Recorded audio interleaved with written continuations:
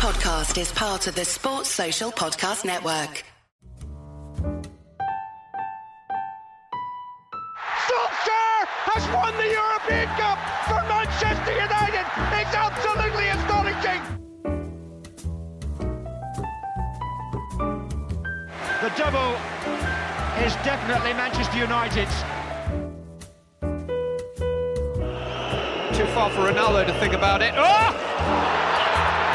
Absolutely sensational! It's red in Russia. This English night in Europe is Manchester United's night. Manchester United get back to winning ways with a 1-0 victory against Leicester thanks to a Marcus Rashford penalty. We're talking that win, looking at Scott McTominay's performance in the absence of Paul Pogba and David De Gea's new contract, as well as which Leicester City players we would sign in January or the next summer transfer window. Then we talk about our youth loan and women's roundup as always, before previewing games against Astana at home in the Europa League and West Ham away in London.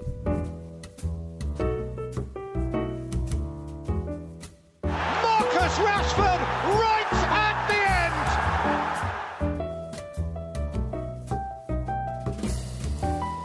Oh yes!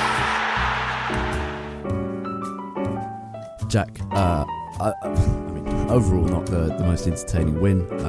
Both United and Leicester a bit toothless in their displays at Old Trafford on Saturday, but the one player that really stood out for me, and before we talk about the win as a whole and the importance of it, is Scott McTominay, who I thought was fantastic. He was kind of started up a bit higher up the pitch and a bit in a freer role than normal because Pogba wasn't playing, and you could tell he's got so much confidence in his own game. A lot of those kind of chop backs between his own legs to take the pressure off himself, some fantastic passing, some great vision, and all in all a really impressive performance.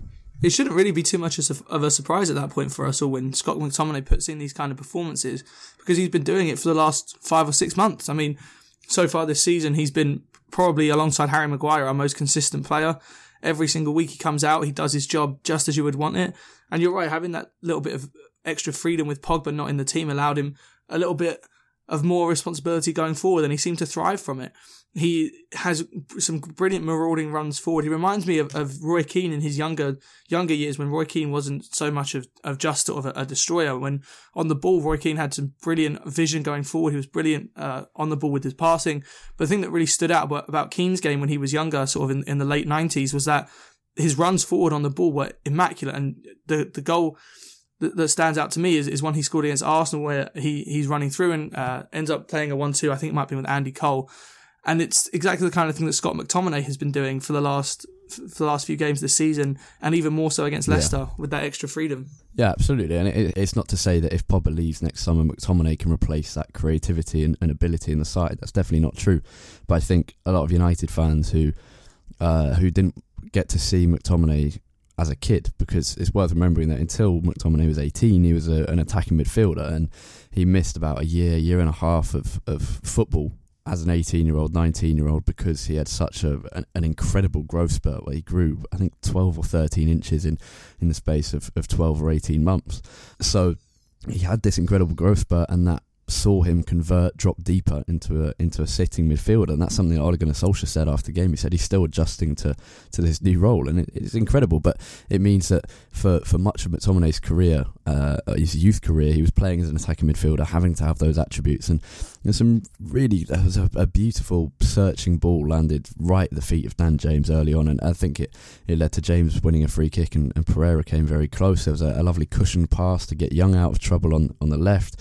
And then there was this crunching tackle on Ben Chilwell, which kind of awoke Old Trafford from a bit of a slumber, and got everyone standing to its feet. He comes a bit unstuck when under pressure. I think particularly in his own half, the closer he is to his own goal, he starts to look a lot less assured, and that's definitely a problem. Kieran McKenna, one of the coaches, had like a little word in his ear in the first half. He definitely loses the ball a bit too much, but very important, especially looking like playing next to Nemanja Matic and Juan Mata made him look even better. Yeah, the company around him definitely improves the way he looks to everyone, because those two leave a lot to be desired generally. But he's becoming a leader for us as well, and that's what we wanted to see. We wanted to see leaders step up this season, and Scott McTominay is proving that he can be that leader for us. and he's learning with experience how to be a bit of a gamesman as well, and what he was doing at the end of the game, taking the ball to the corner and leaving it in between his legs, all just to waste time as we were trying to close out the game. Yeah. Not saying that makes him a particularly good footballer, but it's just him showing that he's learning a bit of nous, he's gaining that experience which we all wanted, and the way that he is becoming a leader in our team is very, very impressive. And I would say probably along with Harry Maguire, David De Gea, he is probably one of the talismanic figures in our team at this point, despite being so young and still relatively inexperienced, because he's one of the people that you can count on for those consistent performances. We've spoken before about how being a leader doesn't necessarily mean you're going around barking orders at every player around you. It's about leading by example and being a figure that everyone in the team can look to when they need someone to pull out a performance. And you just never feel that McTominay is going to put in a bad performance at the moment. I'm not saying he's going to set the world on fire every single time he steps out on the pitch, but when I see him in the starting lineup, I never worry that this could be a day where he plays particularly badly. Yeah. And even with a player as great as Paul Pogba, that is something that you worry about. Yeah, I did a piece for United website on that, saying that McTominay is probably United's most reliable central player.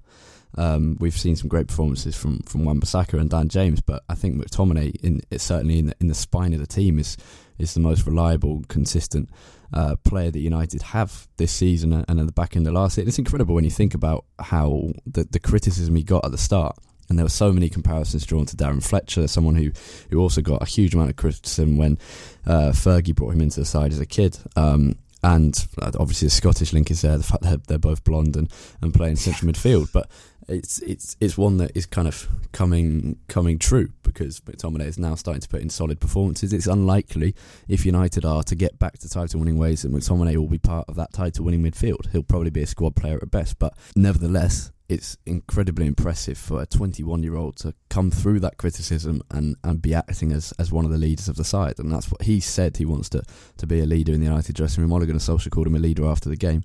And in fact, later in the game, he dropped back into a deeper position when Fred replaced Matic. And that brings me on to another point, that Ole Gunnar Solskjaer finally made some earlier substitutions. And that, I think, helped United see the game out. Yeah, I was pleasantly surprised with how we saw the game out in the end. I mean, it wasn't always totally comfortable, but at no point did I feel like it was inevitable that we were going to be conceding.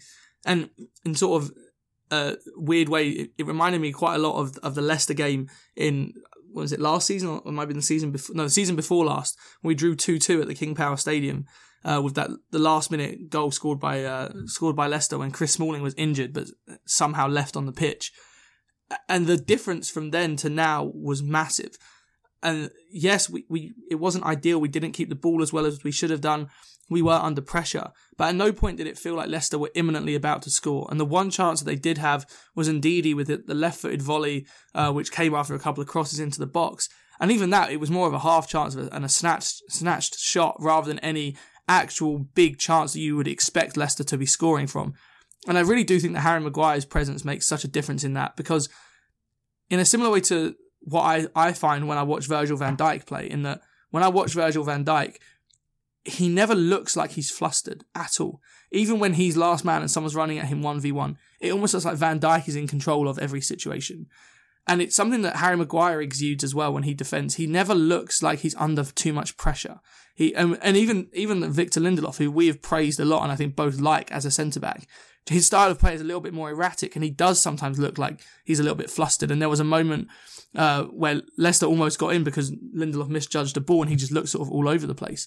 But Harry Maguire just exudes that confidence, exudes that calmness, and I think that does have an effect on the players around him. And obviously, it wasn't like he was making goal-saving tackle after goal-saving tackle, but I don't think we can underestimate the impact that just having someone with that calm air about them makes to that defence as we're trying to close out a game. Maguire was massively important in calming the game down, and his presence, as you say, is so important to the players in front of him, players like McTominay, and to the players behind him as well. David De Gea has kept more clean sheets or the same amount of clean sheets at Old Trafford this season as he did last season already in 16 fewer games. And Maguire and Wan-Bissaka are proving to be fantastic signings, and I think we should kind of remember that as the season progresses and not take it for granted that all three signings that Solskjaer made this summer have been absolutely spot on. Somehow Maguire has almost gone from being massively over-scrutinised to almost flying under the radar a little bit now, because I think it's almost just kind of assumed that he's going to be solid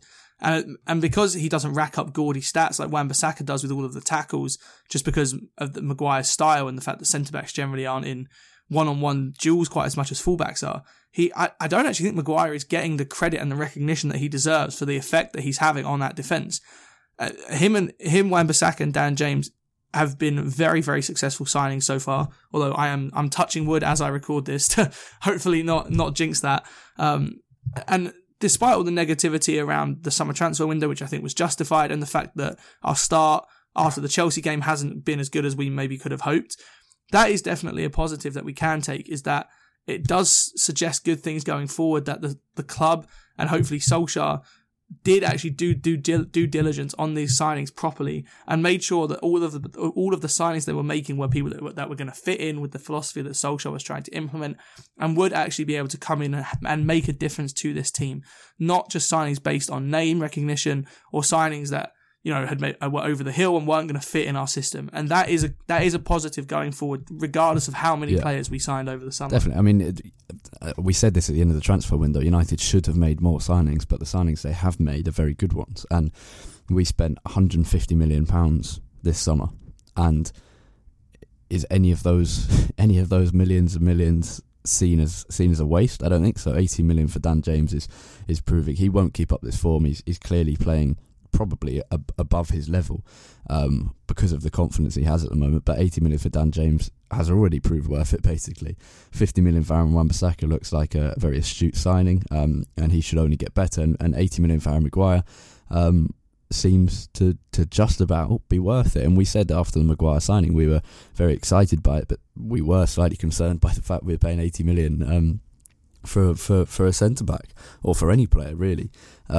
And we thought Maguire was probably worth nearer 50 or 60, but we also said at the time, if people have stopped talking about Harry Maguire's price tag by the end of the season, by this time next year, then that'll be fine. I haven't seen anyone refer to Harry Maguire as an £80 million centre-back over the last month, because instantly he's come into the side and put in the performances you would expect from a player of that price tag. I don't think anyone can have any complaints so far about what Harry Maguire has offered to our defence.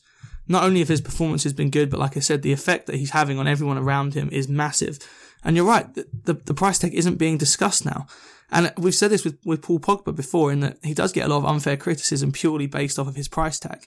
But a lot of that comes from the fact that Pogba hasn't done enough in his performances to make those comments go away. Maguire has come in and has hit the ground running, and I'm not saying that it will ever completely go away. There will always be people who talk about Harry Maguire's price tag. In the same way, there are still some idiots that go around mentioning Van Dijk's price tag every once in a while as well.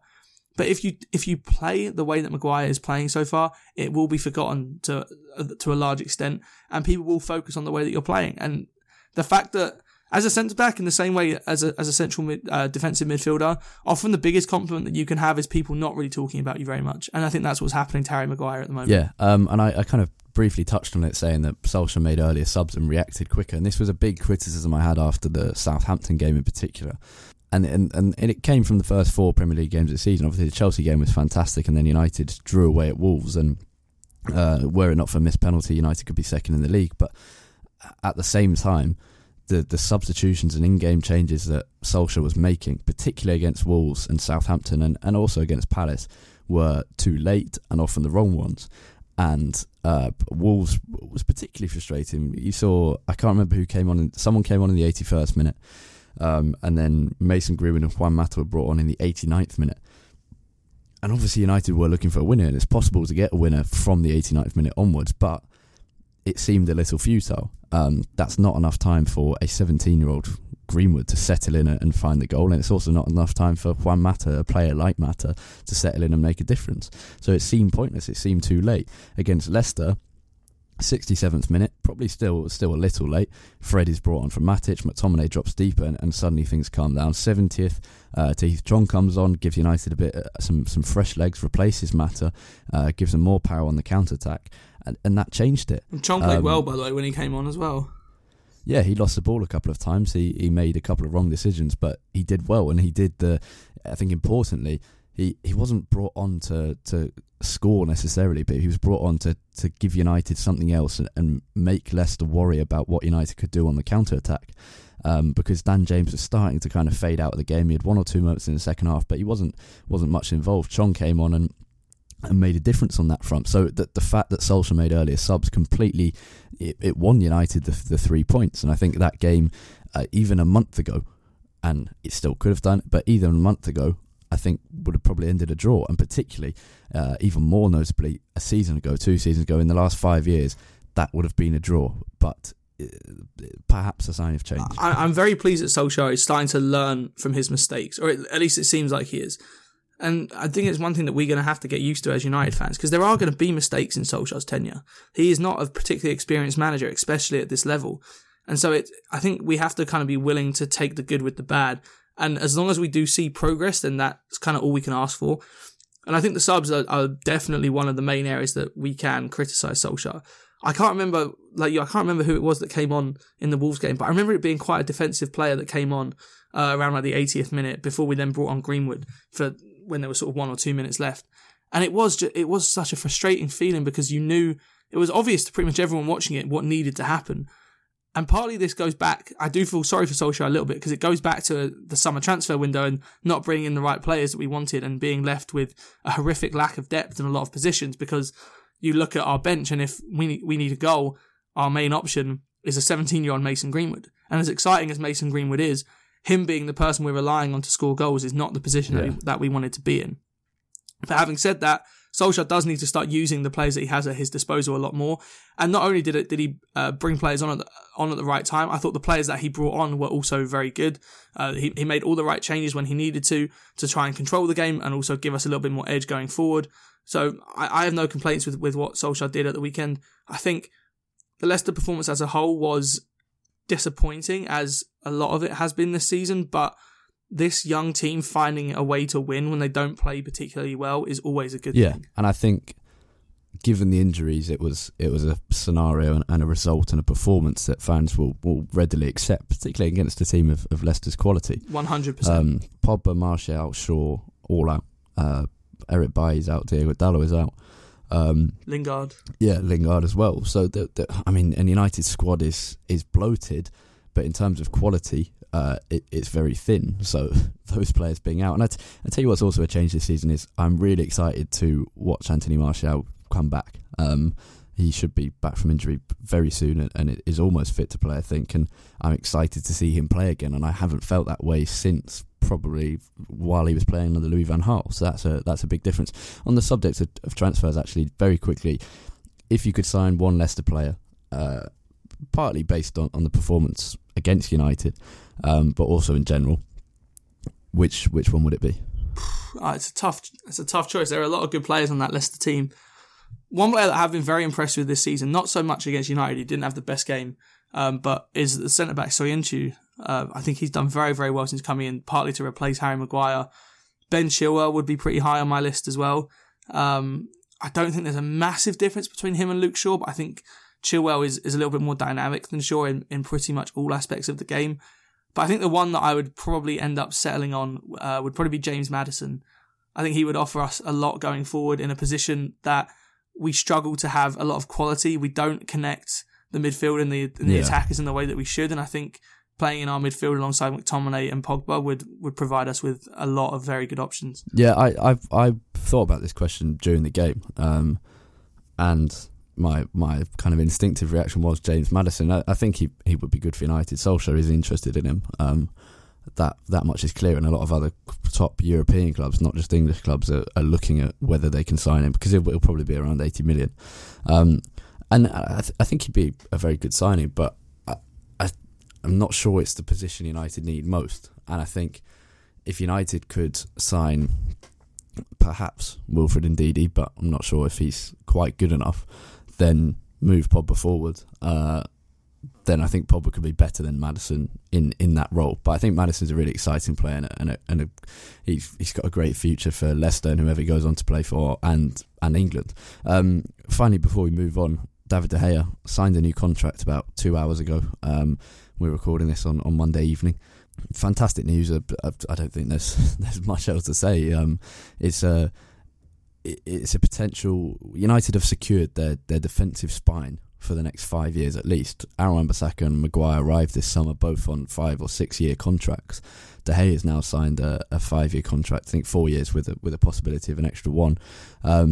So it kind of gives Solskjaer, or even if Solskjaer leaves, it gives United that base from which to build on. And the defence has certainly improved under Solskjaer, even if the attack remains somewhat stagnant. Yeah, and rarely have I seen any contract be so richly deserved as De Gea's is. And despite the dip in form at the end of last season, where we were all worried about whether this was sort of the beginning of the end for David De Gea, he'd come back this season and largely looked very, very good. He made a brilliant save from James Maddison, I think, actually in the first half. That looked like it might take the game away from us I think it was very early on before we'd even scored the penalty. So if it wasn't for De Gea, that game could have gone in a very, very different way. It was a great save with his feet. He looks back to his normal self, and hopefully we just don't have to rely on him quite as much as we have done in the last few years. But I think, if anyone in United's squad deserved a new contract, David De Gea is 100% top of that list. Yeah, and hopefully the fact that his future is now sorted will see him return to the form of 2017, 2018. Because it's very hard as a football fan, given the amount of games and the amount of games shown on TV now, to kind of detach yourself from the present. And De Gea's form has clearly been a worry for the last 6 months, maybe a year. And so it's hard to remember just how amazing he was in the 2017-18 season. Some ridiculous performances against Tottenham, Arsenal. The list would be endless if I actually went through it. And I watched a couple of his best stuff from that season today, just after he signed his contract, and you're reminded that this is currently not the best goalkeeper in the world, but someone who has been at one point and could obviously and easily be once again. And to have him tied down now, to not have to spend 100 million on a new goalkeeper, on someone like Jan Oblak, who may not even want to join the club, is fantastic news. And if he gets to the end of his contract, he will have spent 13 years at United. Yeah. Schmeichel and Van der Sar did 14 together between them, so he'll end up being one of United's he probably already highest is, but appearance makers. He already is, but he'll end up being an absolute legend at United, I think. And just quickly as well, if you go back 3 or 4 years, if you'd have said to someone when all the rumours about De Gea going to Madrid and it looked like the move was imminent, if you'd have said to someone that Monday 16th of September 2019, De Gea would not only still be at the club but have a fresh 5-year contract in his hand, I don't think anyone would have believed you. And to be fair, I think it's been by luck just as much as it's been through sort of calculated moves. But fair play to the backroom staff at the club and the board for actually making this happen.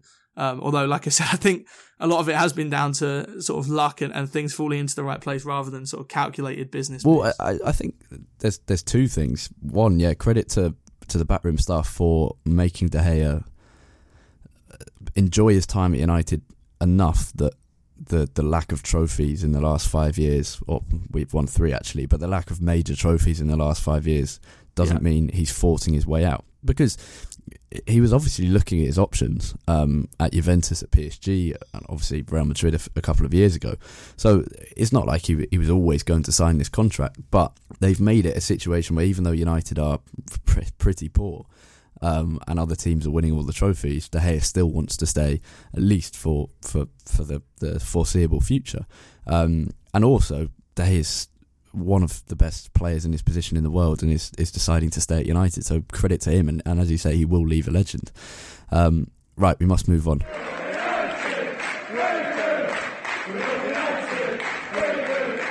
United's under-23s beat Fulham 1-0 on Friday night. Not their best performance this season, and Brandon Williams was sent off in the second half. Fulham also had a man sent off, but particularly impressive from 16-year-old Will Fish and 17-year-old Ted Mengi, the centre-back pairing, the really young centre-back pairing, playing years ahead of their schoolmates. It was a debut for Fish at that level, and he did very well. The under-18s, though, had a very disappointing 5-1 loss against Derby County. Mark Helm got the consolation goal. Too many players being played out of position, but the team is settling because a lot of new signings as well, so it is difficult. Since we last spoke, United's women's played their first ever Women's Super League Manchester derby in front of more than 30,000 fans at the Etihad. A great day for the women's game in Manchester. City won 1-0, but it was close, and for United's first game against one of the best sides in the country, and their first game in the WSL, not a terrible result. They now face Arsenal, the champions, as we record this, and then Liverpool, so certainly a few hard fixtures for Casey Stoney's side. Right, United start their UEFA Europa League campaign. We're back in Europe's most entertaining club competition. Astana, Kazakhstani opposition. Could not be more Europa League. Thursday night at Old Trafford.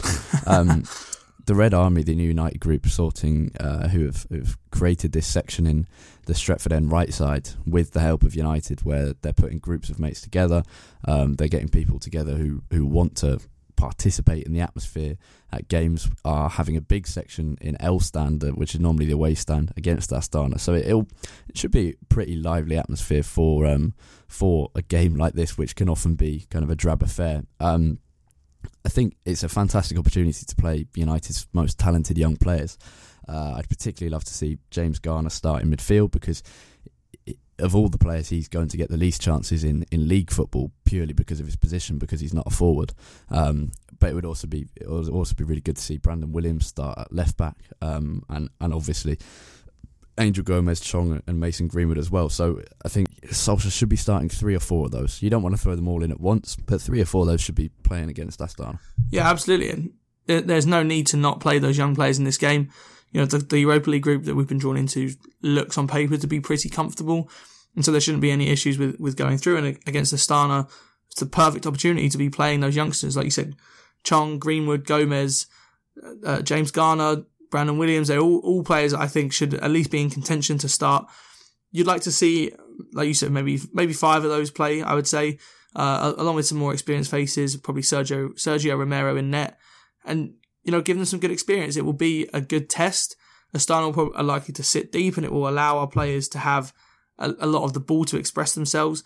So I think it's the perfect opportunity to blood these youngsters. And you might see, as we go through the Europa League this season, you might see us playing teams that look like they're more sort of like League Cups kind of sides. And I think it actually might really help, because it will give us, our young players, a lot of experience, and hopefully mean that some of our more established first team players don't have to be playing on Thursday nights, and we may not suffer the same sort of Europa League hangover that is so common with this competition. Although having to travel to Kazakhstan in a couple of weeks is far from ideal for that. Yeah, I was looking at flights to see if I could get out there for the game, and it's like 7 or 8 hour flights with stoppings and about 400, 500 it's a long haul quid. flight to get out there. Yeah, massive flight, massively expensive, and actually it's really hard to get there. It's I think it's about a 4 hour time difference as well. Yeah, and it's one of those where you can't even get the flight to one place and then the train or anything like that. It's so hard to get to. I was properly looking at it. So credit to any United fans who are willing to pay that kind of money and sacrifice a few days to get there when we played them away from home. It's like those 30 odd Wolves fans that made the trip out to Armenia for their Europa League qualifier. It was class. Yeah, I remember when United played Rostov as well. There were a few people who got like a 3 or 4 day train to the middle of Russia. And then also it was a period where United had Rostov away, Southampton away, and then the League Cup final at Wembley as well. And I think there were 14 fans who went to all 3 games, and United sent them a little reward. I think gave one of their tickets for free or something to say thank you, which is fair enough. And then after Astana, as you say, hopefully the senior players are given a rest because of the quality of these young players coming through. West Ham, Sunday away from home. We've had some shocking games away to West Ham under Mourinho, Van Gaal and a few others, so it's always going to be a tricky one. What are you predicting? Yeah, not going to be easy at all. West Ham are always a strange side. You never quite know what you're going to get with West Ham. They always seem like they're very good on paper and then sometimes struggle to put it together. But it's just an awful place to go and play. Upton Park was one of the grounds I hated watching United play at. And although the London Stadium isn't anywhere near as intimidating, it still carries some pretty bad memories from us from last season. I'd be very, very shocked if this was anything other than a very uncomfortable game for us. I don't think it's going to be a particularly enjoyable watch. I think it's going to be quite scrappy. Prediction, I'll probably go... Unfortunately, I don't think we're going to win. I'll go a 1-1 draw. Hopefully not scoring with another penalty, because that is becoming a concern that so many of our goals are coming from set pieces. But yeah, I'm going to go with a 1-1 draw. I'm going to be more optimistic, go with a 2-0 win. I think it will be uncomfortable, but I think we'll go ahead and then grab one late on, because that's the benefit of having someone like Mason Greenwood on the bench. It's like you've got Rashford, Martial, and James starting probably against West Ham. The pace and the directness and incisiveness in that attack is incredible, and I don't know if it's a concern that we're getting so many penalties, because there's a reason we're getting so many. I was just looking at this: 4 out of the 11 penalties in the Premier League this season have been for United, but when you look at United's attackers, they're all these young, kind of quick feet and pacey direct forwards, and it's no surprise. And then if you can bring someone else off the bench to get a goal late on, it hasn't quite worked like that yet this season, but at some point it might start to work out like that we bring on Greenwood or James late on, and that gets us and takes the game away from the opposition. So I'm going 2-0 win for United. We'll leave it at that. Thank you very much for listening, as always, to the Manchester United Weekly Podcast. For more from Jack throughout the week, you can find him on Twitter at UTDTate, TAIT. And you can find me on Twitter at HarryRobinson64, and the podcast itself at UTD Weekly Pod. That's POD at the end there. Thank you as always for listening, and thank you to those who have left reviews on iTunes. Please rate, subscribe, review, all of that stuff. And give us a shout out on Twitter if you're enjoying this though. Have a great week. Goodbye.